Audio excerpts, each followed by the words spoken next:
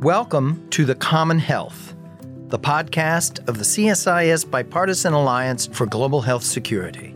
In it, we delve deeply into the puzzle at home and abroad that connects pandemic preparedness and response, HIV/AIDS, routine immunization, primary care, and the geopolitical impacts these have on human and national security. The Common Health replaces under a single podcast the Coronavirus Crisis Update, Pandemic Planet, and AIDS Existential Moment. Please join me, J. Stephen Morrison, and my co-hosts, Catherine Bliss and Andrew Schwartz, as we explore this new era of health security and what it means for U.S. leadership. This is The Common Health. We're delighted today to be joined again by a close friend and colleague, Len Rubenstein. Welcome, Len. Thank you so much for being with us today.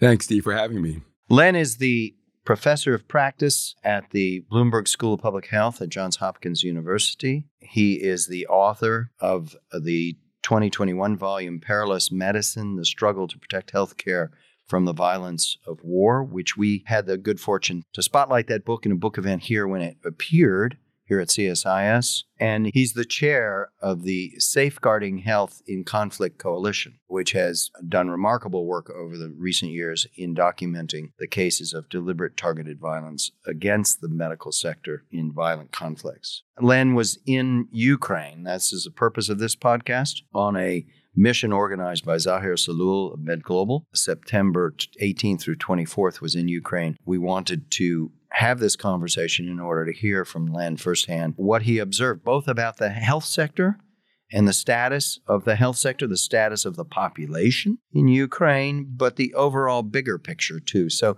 why don't we start, Len, with just your overall big impressions, and then we can dig into some of the more specific issues. But thank you for being with us.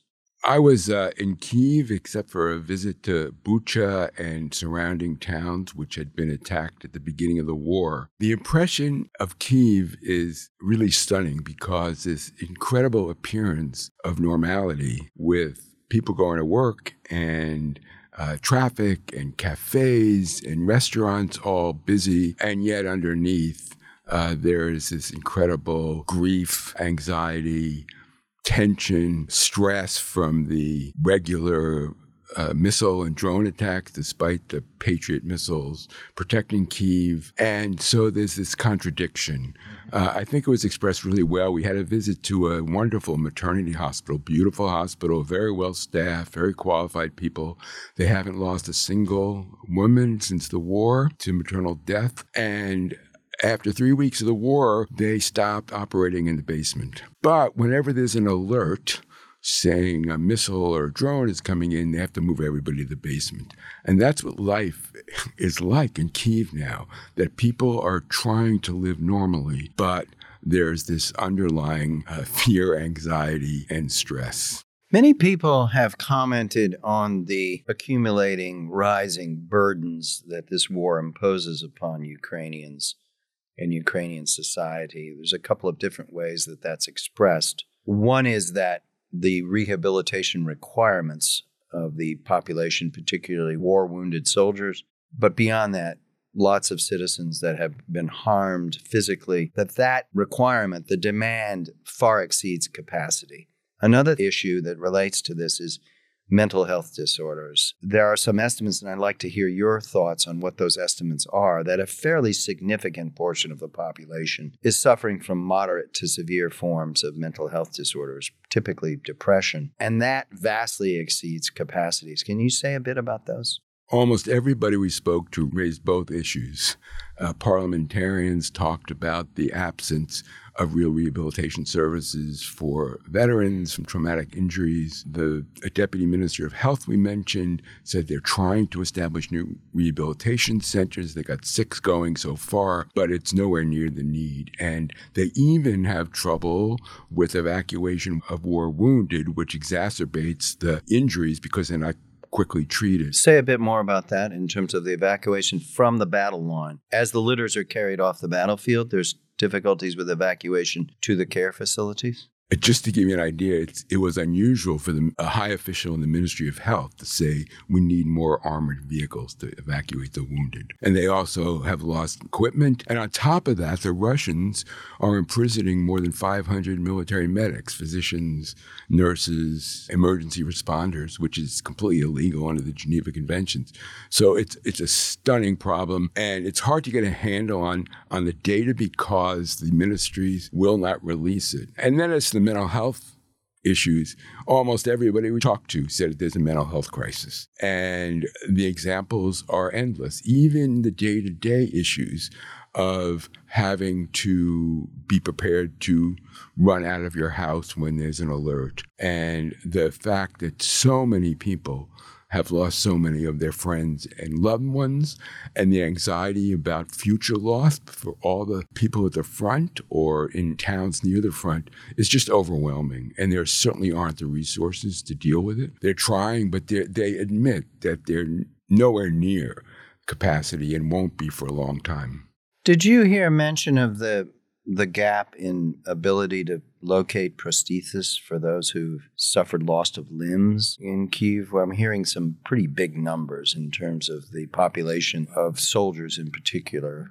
We actually had a lot of discussion because two surgeons were with us, including a retired military surgeon in the U.S. Army who was an expert on prostheses. And it's not just the physical prostheses, but the training of how to deal with them. And these prostheses need to be changed every few years, 3 to 5 years, you need a new one. And they're not in a position to meet that need. And so that is another overwhelming need.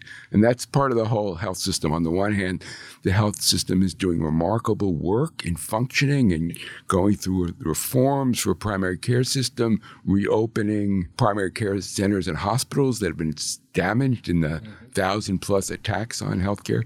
But on the other hand, these needs like prostheses is just an example of how serious the needs are and how inadequate their resources are to meet them. So we're reaching a point where the Ukrainian society is suffering from very high incidence of mental health disorders where the therapy, the trained, skilled workforce is not there, the ability to find therapy, where there's a large population, estimated at 20,000 now, of war-wounded soldiers who need prostheses, who can't find a place to go to be fitted out and trained in the use of this, and where those who need rehabilitation, reconstructive surgery, and the like are also overwhelming the system. How are these issues coming into focus, and what should be done, do you think? Well, I don't want to convey only a grim picture. For example, we met with the director of the Kyiv Health Department. Yeah. They've lost a lot of staff. They started with 80 in the war. Before the war, they went down to 10, but many people have come back. They're up to 50 now.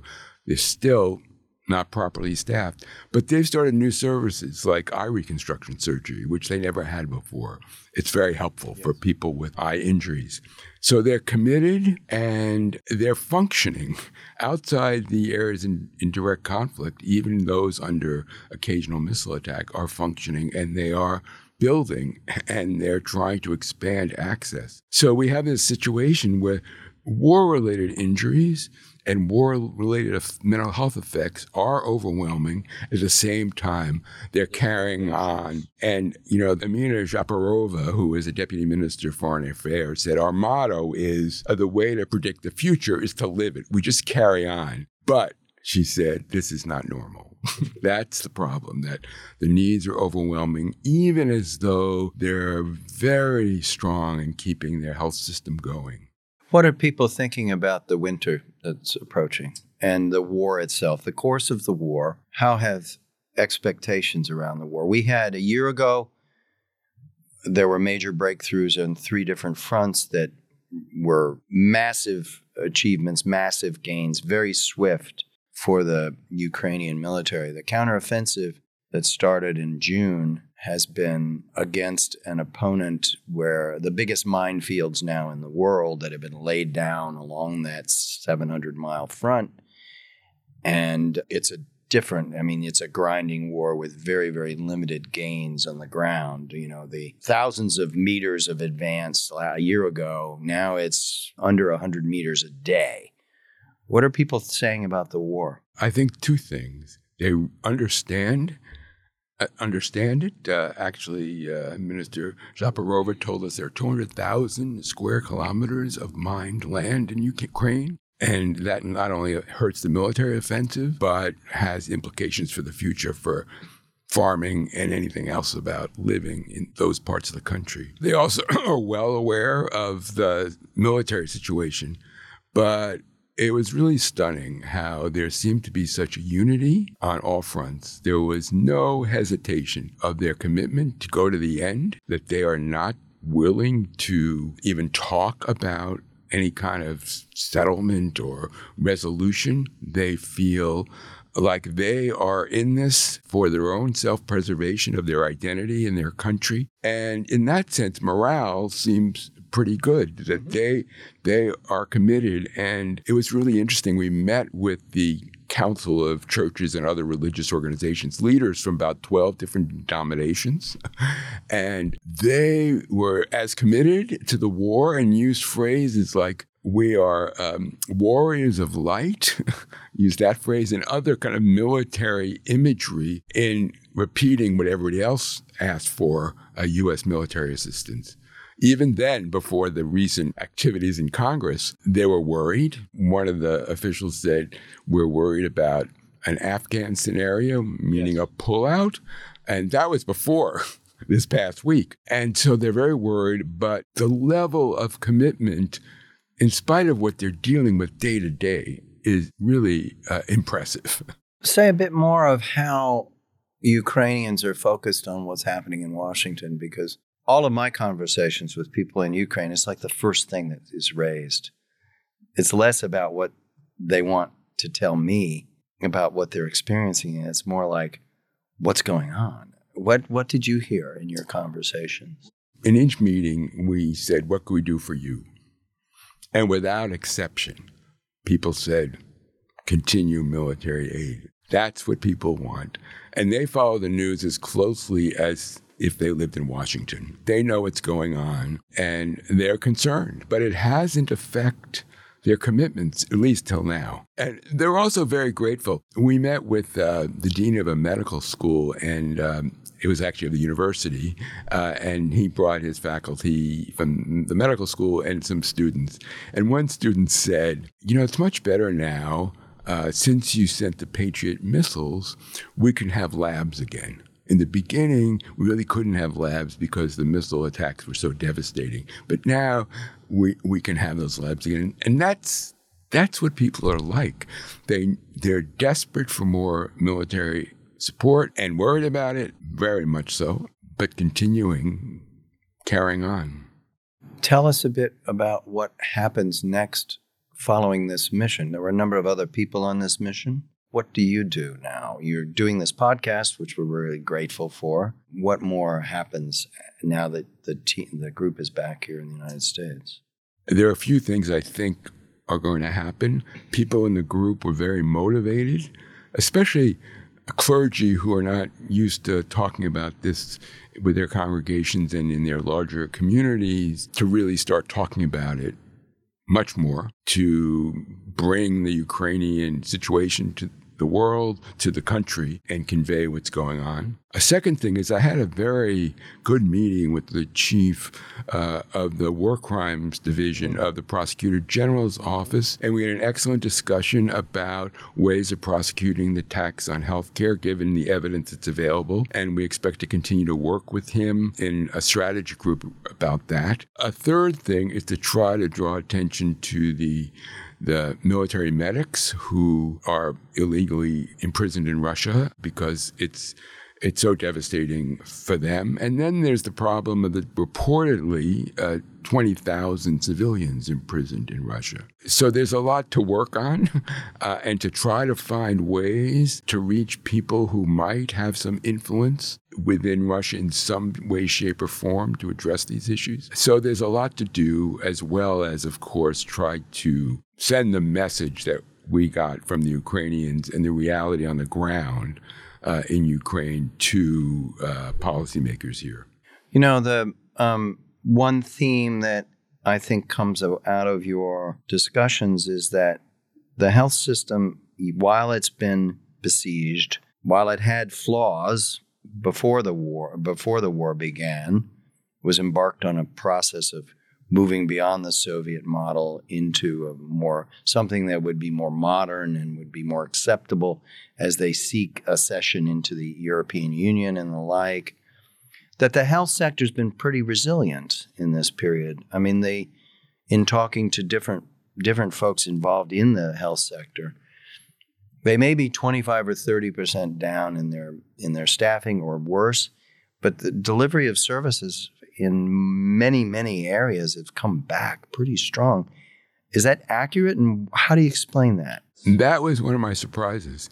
After all the more than 1,000 attacks on hospitals, no one talked about infrastructure problems because they repair the hospitals and they make do with what they have. And it has been amazingly resilient, although I don't often like to use the word resilient because it kind of lets us off the hook, like everything is fine. But when we met with the Deputy Minister of Health, one of her top priorities was going forward with the health reform, which includes shifting to a primary care model and making care and drugs more affordable. There's still a problem in many areas that drugs aren't affordable, especially in the East. But yes, it is moving forward. Of course, they're so limited because they don't have much authority in conflict areas, or particularly in occupied areas where there are huge problems. HIV prevalence is going up, for example. But where they can, they are continuing the reforms. And I met with the director of a health center, a primary care center in Homsomel, which is outside Kyiv near Bucha. And it was pockmarked with shells. And now they're serving 5,000 displaced people as well as their local population. And they're doing well. They're functioning well. It's a beautiful healthcare center. But this is the other side of it. The doctor was basically tortured. She was subject to mock execution by asphyxiation and walking in a field where she expected to be shot. And her son was taken away for no reason, and he's been gone in prison for 18 months. But the center is functioning. And that's what's going on, that people who are there, and of course there are fewer of them because of people leaving, they are carrying on. That's great. Well, thank you so much, Len. I don't know if you want to close with any other thoughts around what gives you hope and confidence, hope and optimism in this situation. You've touched on several points already. If there's a hope, it's in their commitment, their extraordinary competence, and their shrewd use of planning to address the problems they have. There's no underestimating the enormous, enormous challenges they face. But I think if they do get support, both for their health system and for prevailing in the war, they will survive quite well, and they'll deal with the trauma, psychological as well as physical, that they have to. And they're even prepared for the new attacks on the grid in the winter. They're expecting that. But they're preparing for it, and it's hard to prepare. They expect that they'll be more intense than last year, but they're ready to face it, and that's why I so admire them. Thank you. Thank you so much. Thank you for listening to The Common Health. If you enjoyed this podcast, please give us a follow and leave a review. To learn more about the CSIS Bipartisan Alliance for Global Health Security or listen to other CSIS podcasts, please visit csis.org.